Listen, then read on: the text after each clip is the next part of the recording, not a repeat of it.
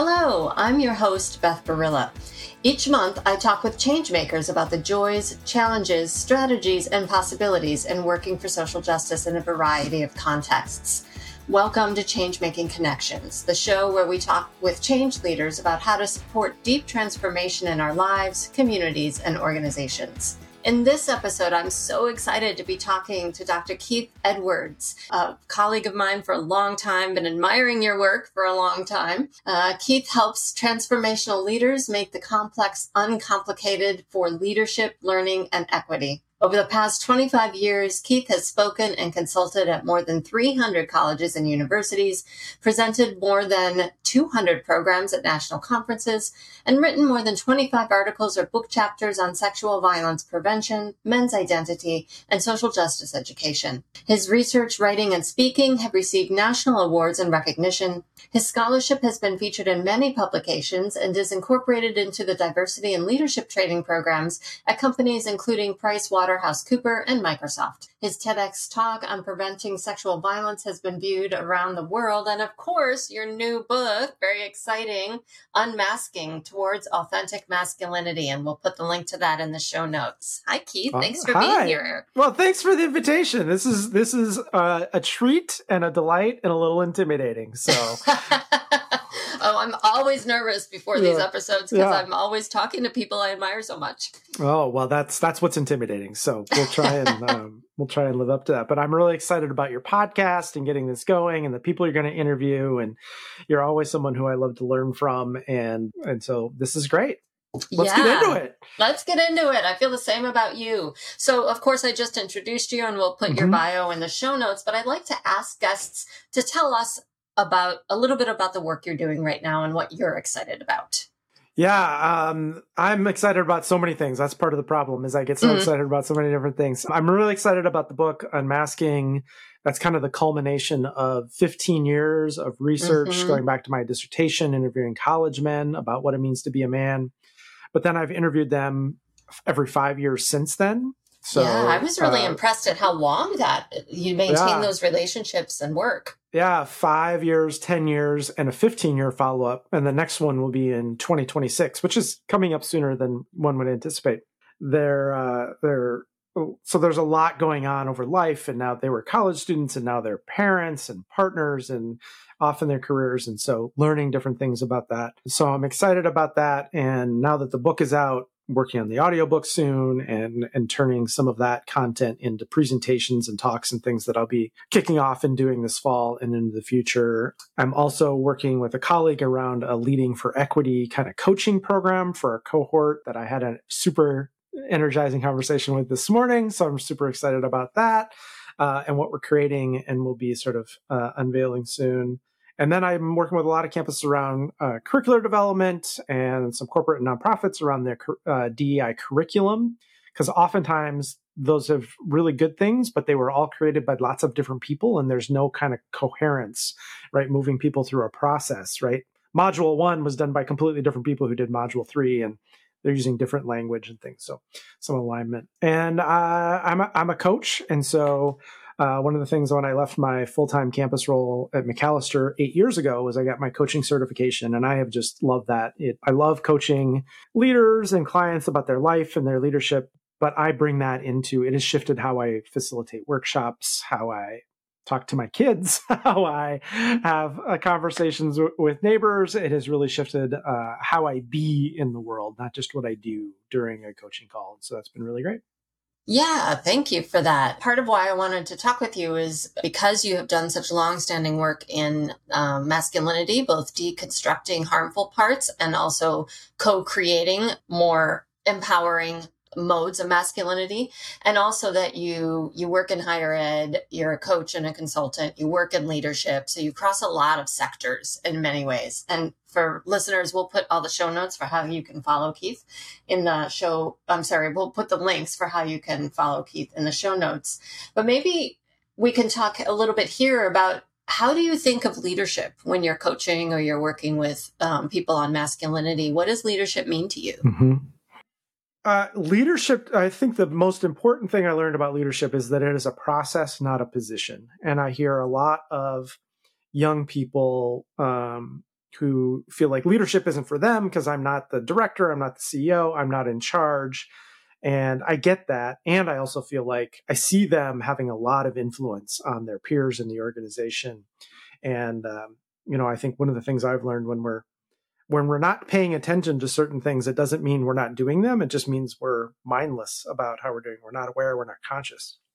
And so thinking about how we're leading from all places in the organization. And my coaching is really not, sometimes it touches on this, but I coach college presidents. I coach CEOs of nonprofits. I'm coaching people doing lots of different things, independent scholars and activists. And I'm really coaching them around everything in their life. So we talk about their work and a promotion, and do I want to move to this role or that role? And we also talk about their parenting, and we talk about their conflict with their partner, and we talk about how they haven't worked out in 6 months, and that's really important to their mental well-being, and how do I get back on this? And we talk about their affairs, and we talk about their spiritual journeys, and we talk about all of these different things. And I think what is really interesting to me is I feel like I kind of have the behind the scenes footage, because they tell you the truth, because that's what they're paying you for. Right. They tell you the real truth. And then you get to see sort of what their truth is similar to yours, and what seems to be true of not this person or that person, but us as human beings across a lot of different roles, a lot of different identities, a lot of different life experiences. And I think it has made me aware of some of the things that we think are social dynamic influenced are, of course, and then they're also a human experience. I had one coaching client and said, I come from my cultural background is super salient, and I associate a lot of my strengths to that cultural background. I associate a lot of my challenges to that cultural background. And I wanted to work with you because you don't bring that. And what you've helped me realize is that some of that is just human and not about that particular cultural background. And she had sort of assigned a lot of, sort of given her power away by assigning a lot of her strengths and talents and characteristics to that. And then also a lot of the challenges she had associated with, well, that's because I was raised in this cultural context, and that's what we teach us. And I'm like, I have white men who make a lot of money who have the same thing going on. And that was really kind of enlightening to her. So I love that kind of behind the scenes. I guess your question is, what do I think about leadership? I think leadership is a process of making the world better. And you can do that in formal roles. You can do that in how you parent. You can do that in running for school board. You can do that in what you post on social media in a given week. It doesn't have to be a complete change and shift, that we all have some responsibility, and how do we connect with that? But just, are you making the world better? And we might disagree about what better is. We might disagree about strategies to get there. But I think as long as we're working toward making the world better, then that's leadership. And we can do that in lots of different ways. Mm-hmm. Mm-hmm. Yeah, I like the focus. I also agree that leadership is a process, and I'm, thinking about leading.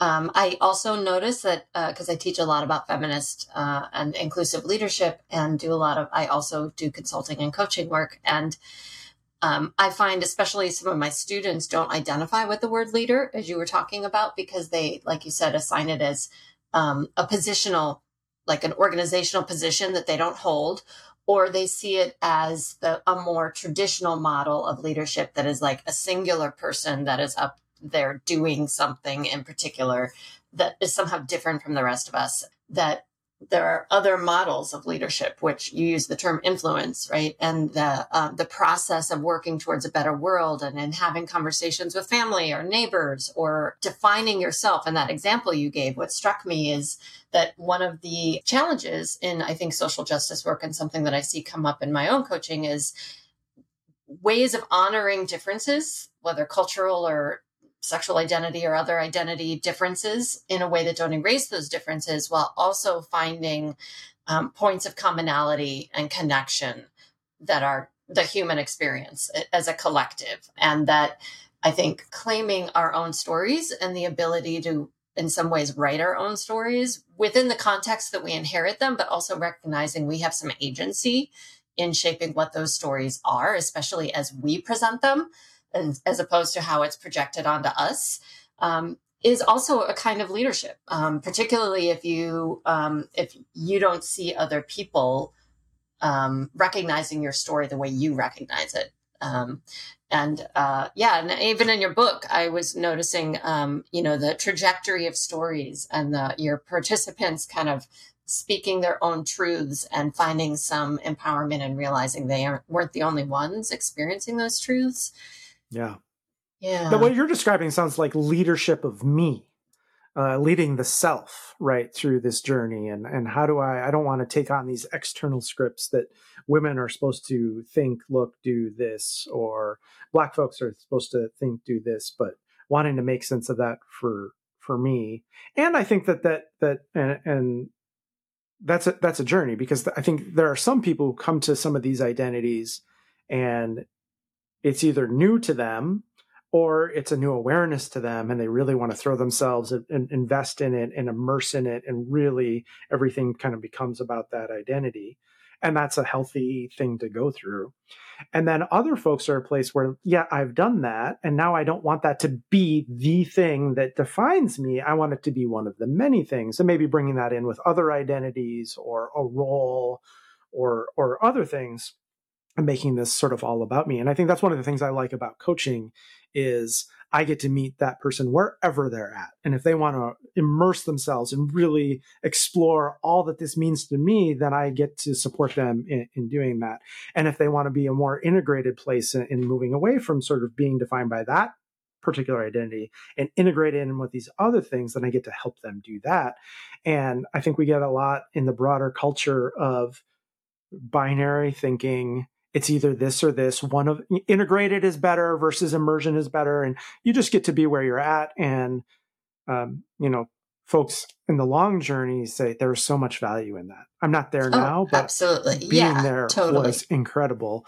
And now I'm here, or I remember that, and sort of moving through. And you pointed to another both and that I just bump up all the time, which is the sociological versus the psychological, or the group versus the individual. And I think there's a lot in social justice circles about we shouldn't focus on the individual, because it's all systems, right? We shouldn't teach people to be resilient to the difficulties in the world. We should change the world so they don't have to be so resilient to those things. In the meantime, while you're going to change the world, which might take a bit, what about this 13-year-old who's got to navigate the world as it is? And I think that binary between, is it, when we only focus on the individual, that's troubling, because then these systems go unaddressed and ignored. But it's just as troubling to say, well, forget all the people. Let's just change this. And whatever, we'll worry about them later. I send my 13-year-old daughter off into the world every day. I work on changing patriarchy and sexism. In the meantime, I'm going to teach her how to navigate that effectively, right? And so how do we tend to the individual and the social, the psychological, the sociological, the individual, and the group? Because if all we do is tend to the group level stuff, the message is you have no agency, right? But if all we do is focus on the individual, then we say, all this is your fault. Right. And so that's accurate. Yeah. Right. And I think that's a both and.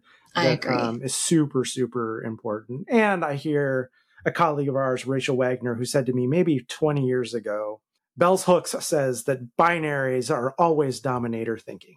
And so every time I hear it's either this or that, or it's either or, I just hear Rachel saying that Bell Hooks thing. And then I just go, what's the both and? And the both and is always wiser and less pedantic and less didactic and less ideological and more human and more liberation, right? And I think we want an anti-oppression lens to analyze what is going on, but the goal isn't to recognize all of the oppression in the world. The goal is liberation, joy, freedom, justice. Like, what does that look like? And I think a lot of folks get stuck into the anti-oppression analysis as the end. And then you just pay attention to all the horrible things going on, which you need to know and recognize. But then what's the next step? But if you just jump to joy and liberation without understanding these things, Right. you can do a lot of harm along the way. Really can. Right. So that's another both and that I'm really rooting what I'm doing in a lot. Yeah. That really resonates with me, that I've often said really anti-anything is not my goal. That anti-oppression, anti-racism, anti-patriarchy, I think those are all necessary steps. But ultimately, I want racial justice. I want gender justice and liberation. And that requires, I think, a both and an understanding of how the individual, the collective, the structural all work together. A complex analysis of where people do or don't have agency, and how to claim the agency you do have and broaden it to be more expansive for everyone, and then imagining future we don't have right now, right? And living into it as much as possible. It's something that people like Adrienne Maree Brown and others have really emphasized and deepened for me, this idea that we deserve, hope and pleasure and joy now, not just when we get liberation. And it's not a joy that is kind of hallmarky or oversimplistic or doesn't recognize the harm in the world, but it's one that's deeply rooted in that awareness and still claims moments. And in those moments or in those possibilities, we can co-create and dismantle both, co-create something better and dismantle. I'm so glad you mentioned Adrienne Maree Brown, because every time I listen to her, I just feel like she doesn't only have a vision of liberation. She is living it. She is really living it in her, not just in what she does, but in her mindset. And it's all, every time I hear her, it's so inspiring about what that looks like. And right, it's not a Pollyanna, it's not a naive. The richness and the vibrancy and the resourcefulness, you can just see the energy that comes from that. And I think a lot of more traditional approaches to anti-oppression and other things are just a drag and a bummer and energy draining, and then we end up doing this who's the better and competition and things, and she just is not interested in that. And I think it's just such a great modeling for me of what would liberation look like, and what would the world look like if we got rid of racism.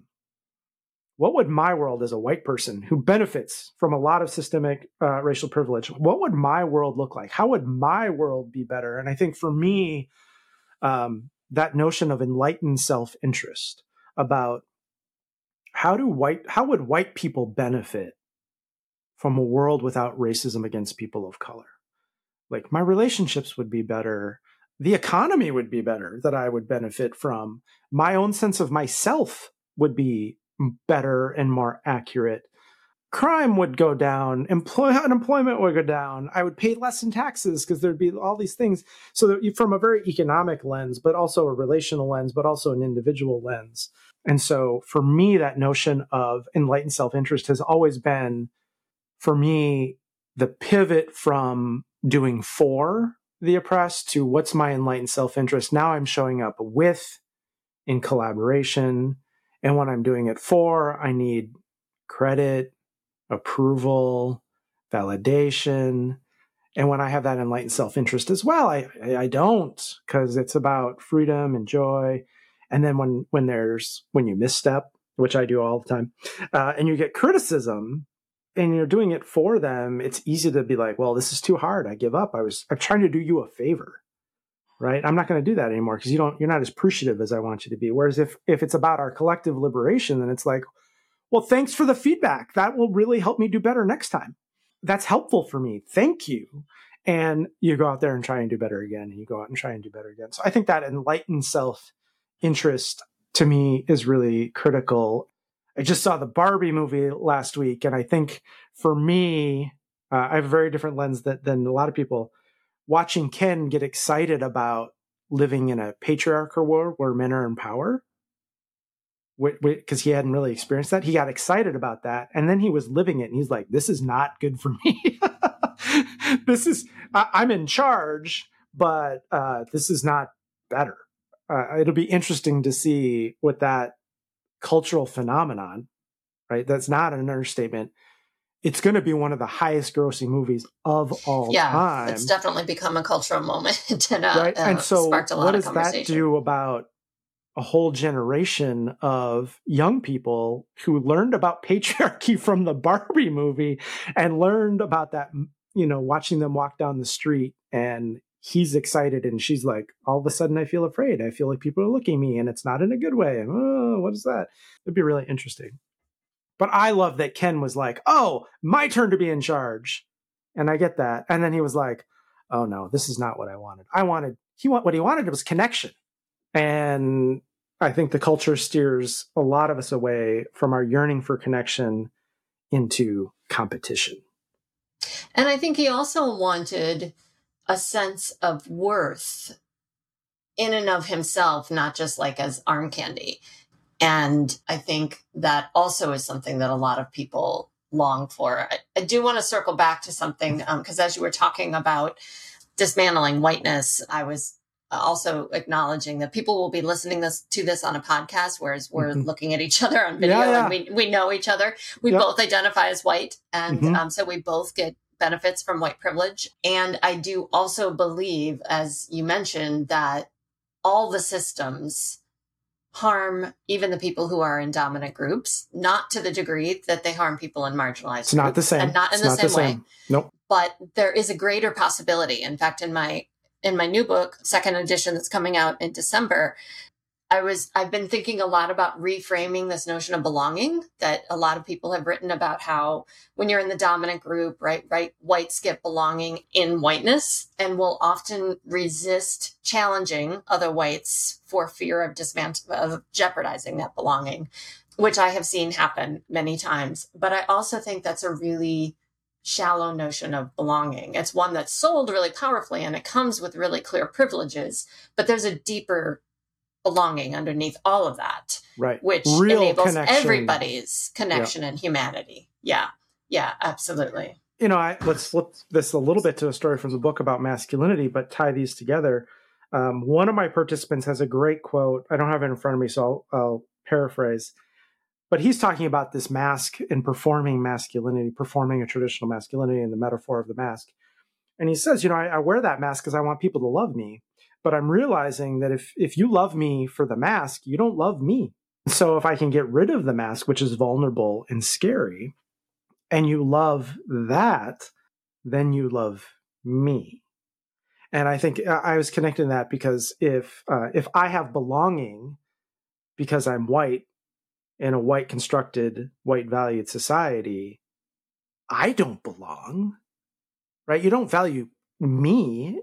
You're valuing that I show up in this way and I don't challenge things. Whereas if we could let go of that and we value everybody, and it's not based on a performative manhood or falling in line with white supremacy or whatever, then that's a truer belonging.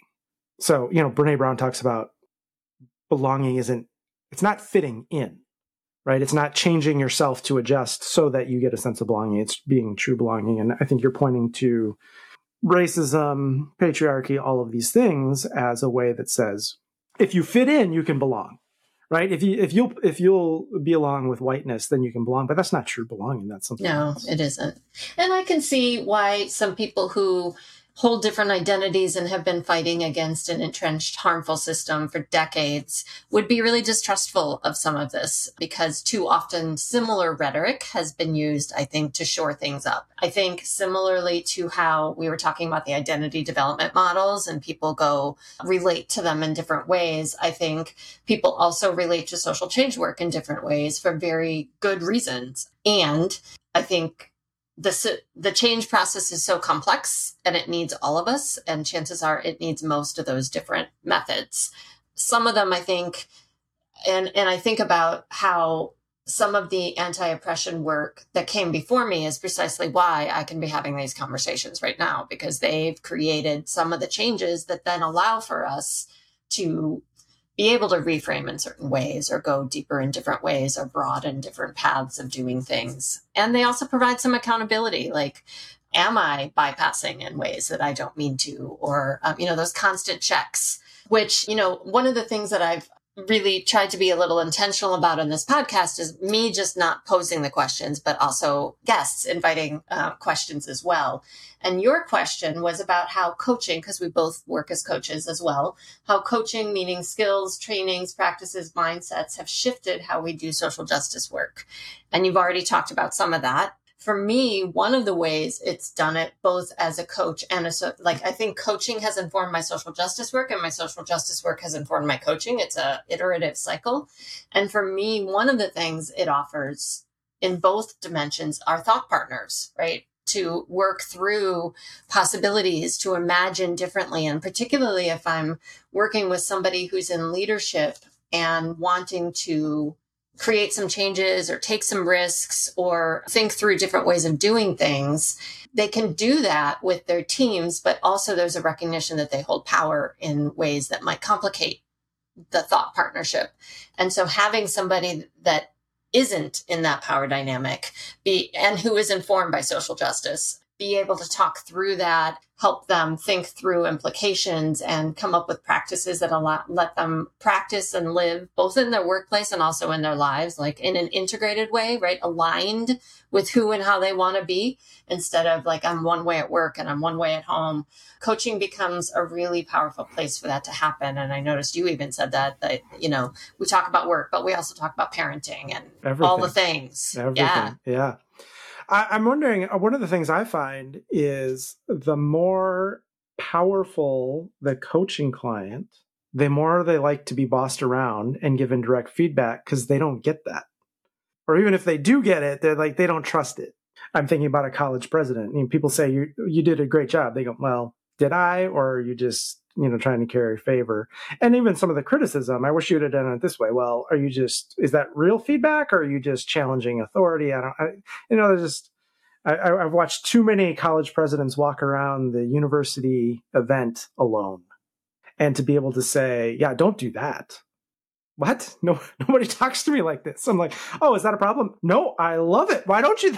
And just being honest and direct is really great. And the integrated is I love that too, because people are applying their parenting lesson to their supervision, and they're applying that leadership thing that they learned at the last conference to their own personal life. And they're building this in. And I think so often, capitalism really bifurcates work versus life, which is a dumb thing to say my work is on half the scale and my life is on the other half of the scale. Like, that notion of balance doesn't make any, as my daughter used to say, that doesn't make any pence. Work is a part of life.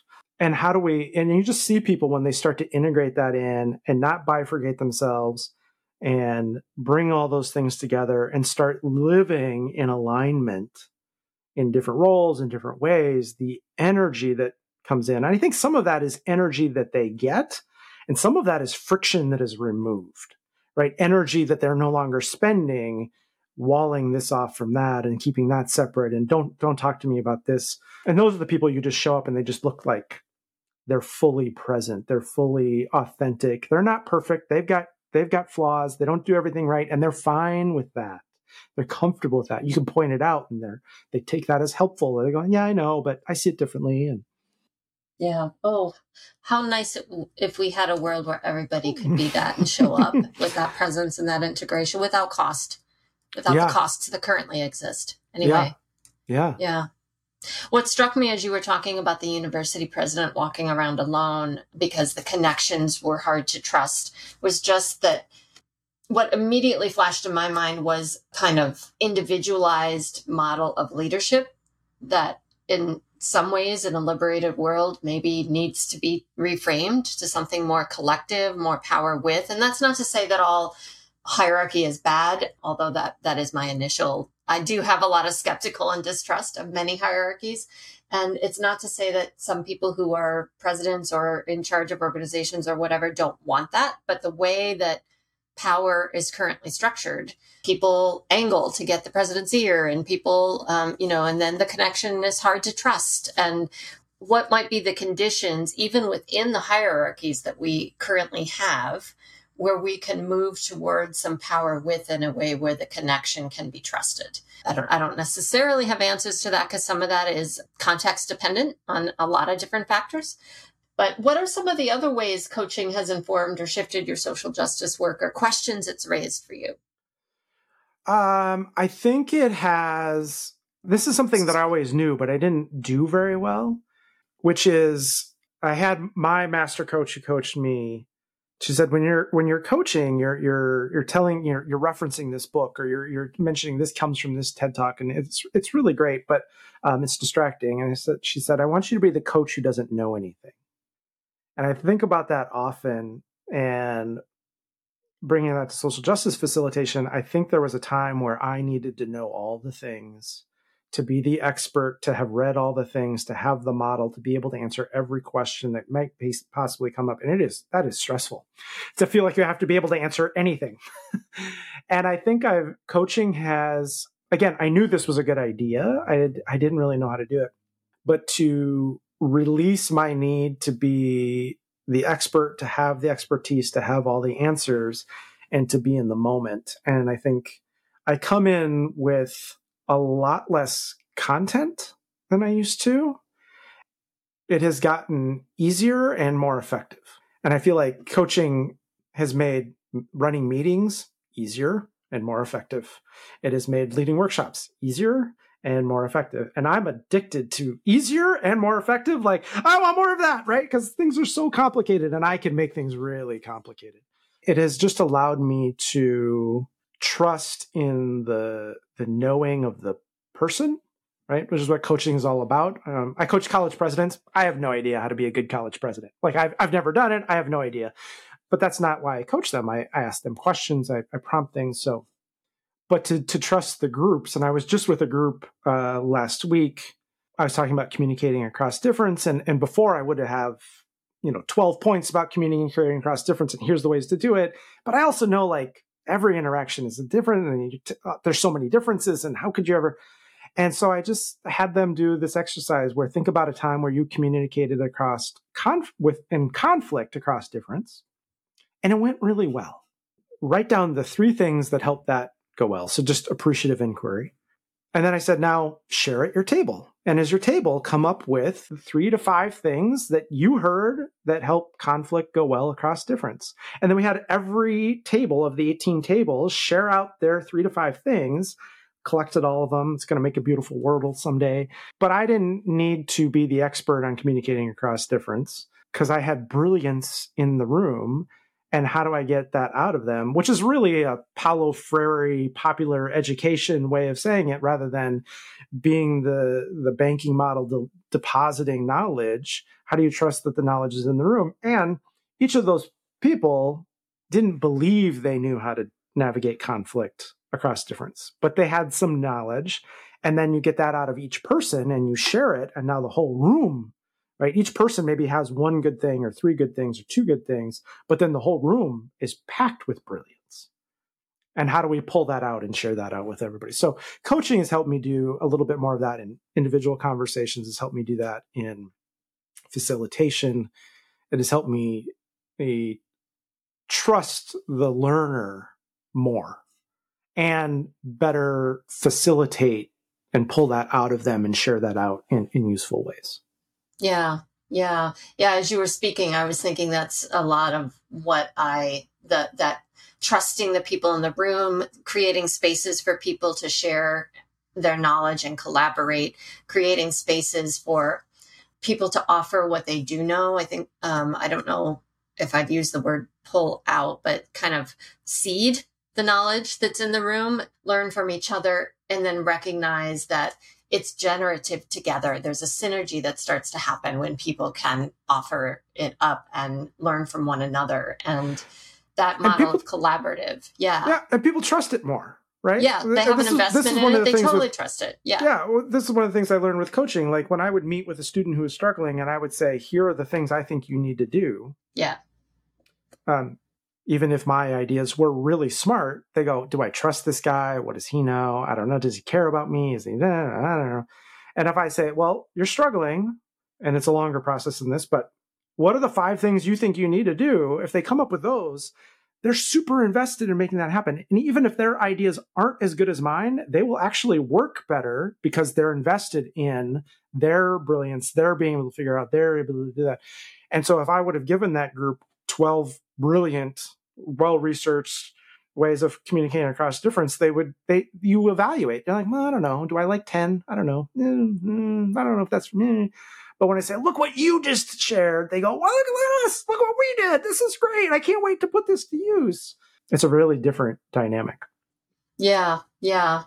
And that's also something that is at the core of my coaching, this idea of trusting the client to know what they need and to help them get there. You're a partner to help them get there. And for me, it's about how I show up in the space, like embodying my own integrity and my own kind of embodied awareness and being open and present with them and in the dynamic relationship that gets created within the coaching session, so that they can trust themselves enough to figure out and trust me to be witness to it. And also a practice of curiosity. I think that over the years of being a social justice educator and practitioner, I had learned a lot I've seen the patterns of defenses so often, as I'm sure you have too, that I come... Mostly in myself, but yeah. Yeah, agreed. Yes. And I come armored, ready for them. And when either in myself or when others, I see it, then I'm almost ready to pounce. Mm-hmm. And the curiosity piece has helped me kind of, in my talk with Carrie Kelly, we talked about leaning back, this idea of like, instead of like moving forward, right? It helps me lean back in a way that offers some curiosity, like, oh, where did that come from? What's that about? And it doesn't mean you don't hold somebody accountable, but there's a way in which it engages them. For me, it has engaged people in a learning process differently, in a way that then helps them dismantle instead of being on the defensive. And I'm conscious of how my own identity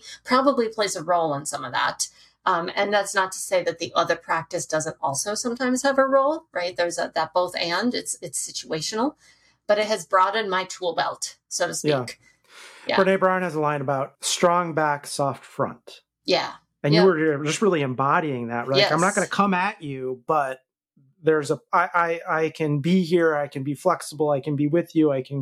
And there's something behind it. There is substance, right? It's not whatever you say goes. There's some substance. And I think, my coaching program taught me, and I think this has to do with how I've been socialized as a man, how I've been socialized as a white person, to focus on what I'm doing. What are you going to do in the session? What are you going to do in the thing? What are you going to do when you're giving the talk? And my coaching said, your being is just as important as what you're doing. And I pay so much more attention to my being than I ever did. And I find that if you can get your being right, as you said, how I show up, how I'm present, right? And one of the beings is anticipating resistance and then reading into it and then pouncing on it, right? You can manifest that resistance, but being open to that.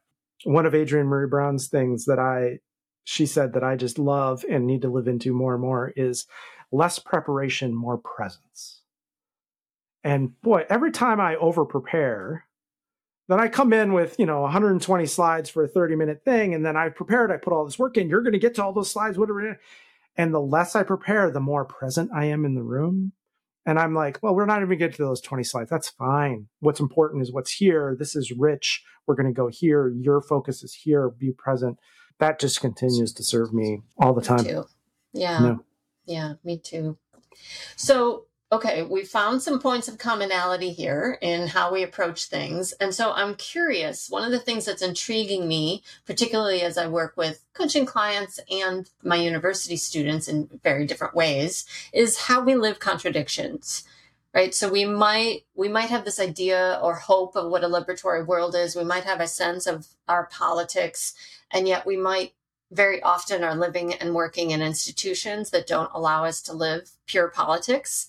How do we navigate those contradictions in a way that helps us stay aligned with what we care about and have some integrity? I'm interested in having these conversations with people. What comes to mind for you?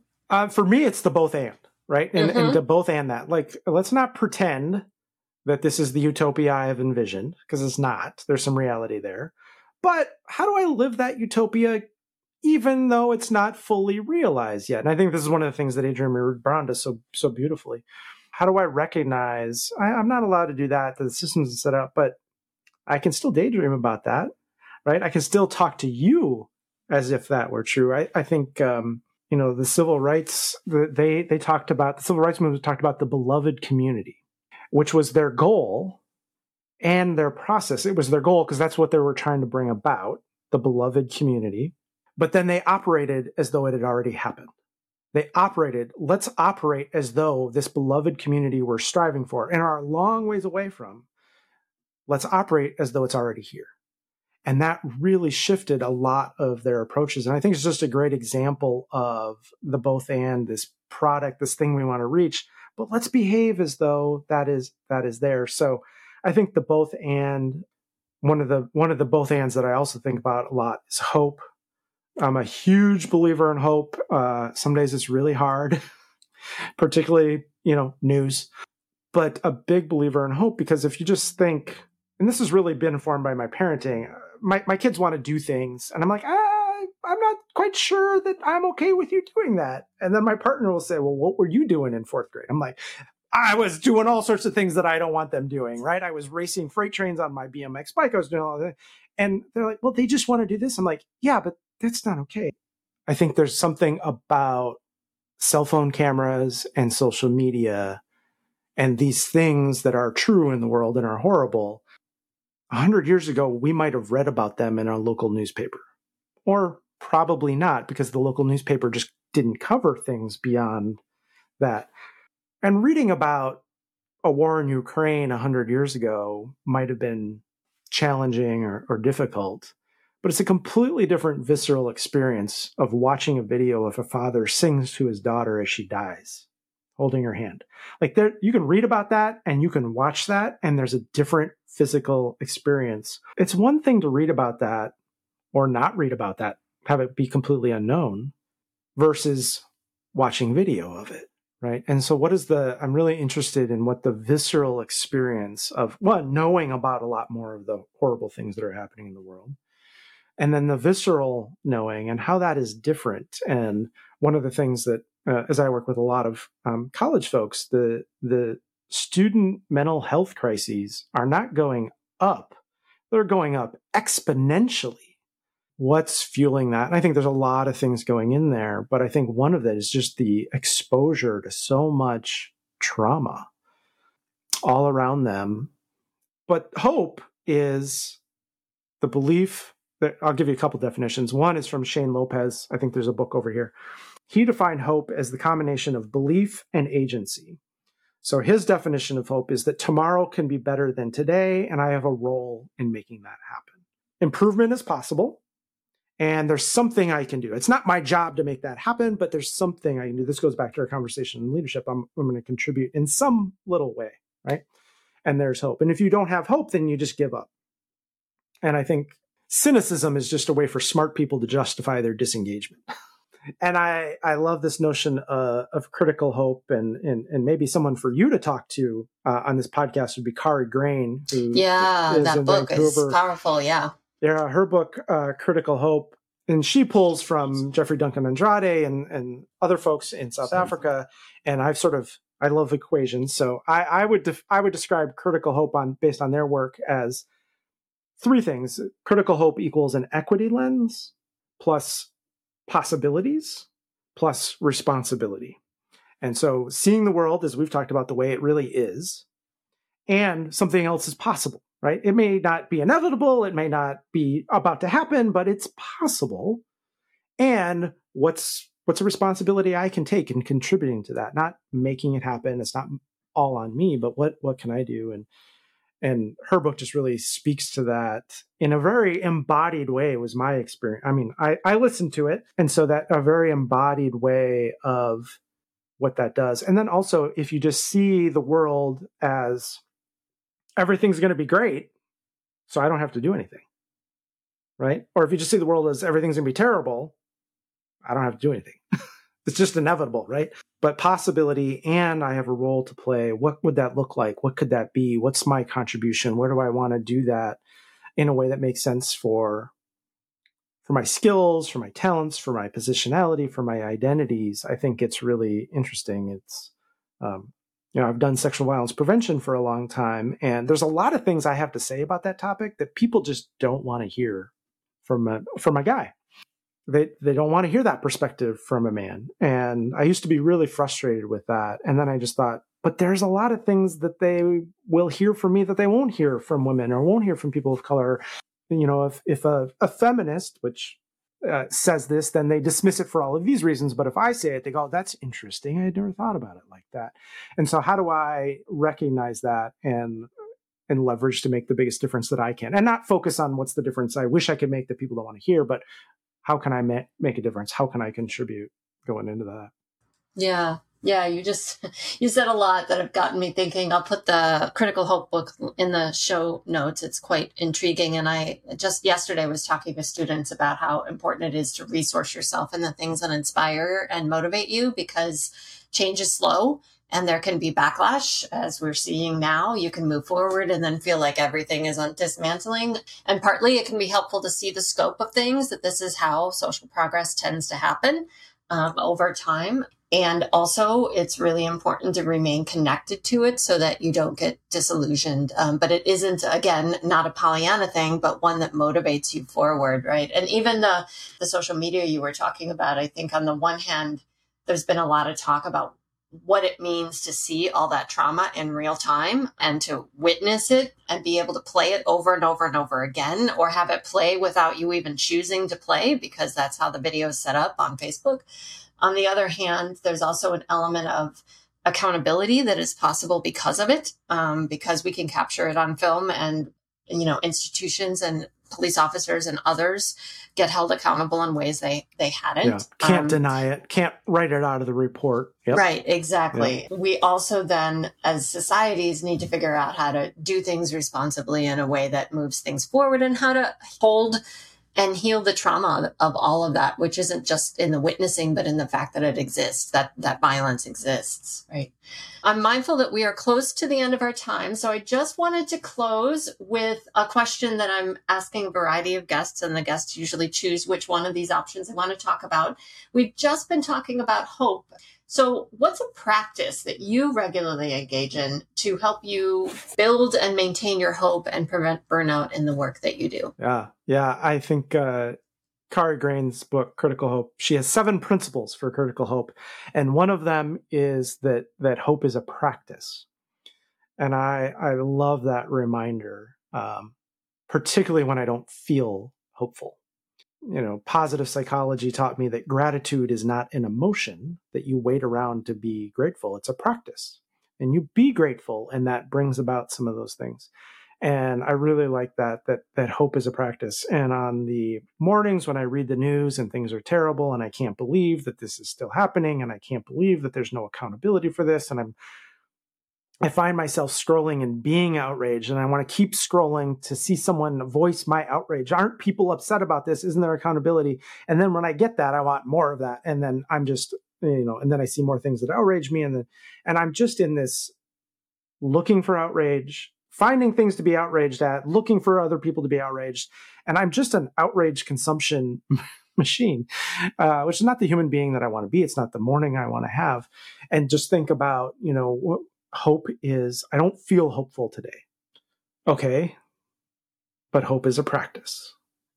So how are you going to practice hope today is a very different question for me than do you feel hopeful or not, but how are you going to practice hope today? And I would remind myself that people are paying attention to things that they never paid attention to before. I pay attention to little things. I read Rebecca Solnit talking about how the sun comes up every morning in spite of climate change, in spite of all of those things, and that there are so many reasons to see progress and be sustaining, that the news is a commodity to get clicks and interest, and outrage is a great way to do that. And I don't want to fall into that. So again, how do I pay attention to the realities of the world? For sure. And what are some of the realities of the world that aren't being told by that news story, right? By that channel, by that source, by that Twitter or X or whatever we're calling it. And there's a lot of really cool stuff happening in the world and really cool things. And renewable energy is happening now at a scale that the biggest optimists never thought would be possible yet. And so there's things that are happening in terms of humanity. I think about 30 years ago when I was in middle school, homophobia was not okay. It was expected. It was demanded. And if you weren't homophobic, what was wrong with you? And now I watch my kids find out about their classmate who is going by different pronouns. And I'm like, okay, how can I help you navigate this? And what do you want to do? And blah, blah, blah. And they're just like, we're just going to use their pronouns. Like, why are you being weird about this? Like, what is, and it's just like, oh, like they don't have all of this baggage. And I used to think to be smart, I needed to learn more things. And having real little kids taught me to be wise, I needed to unlearn more things. I needed to unlearn the messages I've been taught. I needed to unlearn my socialization. I needed to unlearn that horrible thing that happened to me when I was 8 that I still carry around, making sure that doesn't happen. I need to unlearn. You know, a 3-year-old looks out the window and sees a beautiful world, not because of what they know, but because of what they don't know. They're just like, wow, trees. It's green again. I thought it was winter would come and it would always be like it, but it's green again. That's amazing. And you're like, that actually is amazing. Yeah. So cultivating hope. Meditation is another way to be with that, to get out of what I'm consuming and into what is already there. And I find tremendous renewal in nature. I live in Minneapolis and yep, me too. I can go away to the North Shore. I can go to the woods and be in nature. I can also walk through my neighborhood and look at the tops of the trees. And I find that there is a very different experience on going for a walk through my neighborhood and looking at the sidewalk and looking at the homes and looking at the people and looking at the streets and looking at the tops of the trees where they meet the sky. Like that is a completely different experience. There is nature all around us all the time. Absolutely. Well, that's a beautiful note to end on. Thank you, Keith, for taking the time to chat with me. Always good to connect. My pleasure. This has been great. Thanks for letting me share, and thanks for instigating. I really appreciate it. Yeah, of course. Take care.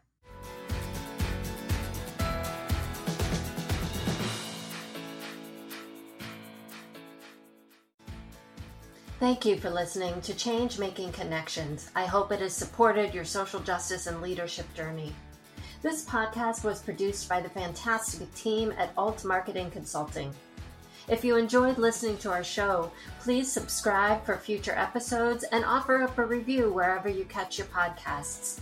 Thank you for listening, and we hope you join us for future episodes. Be well.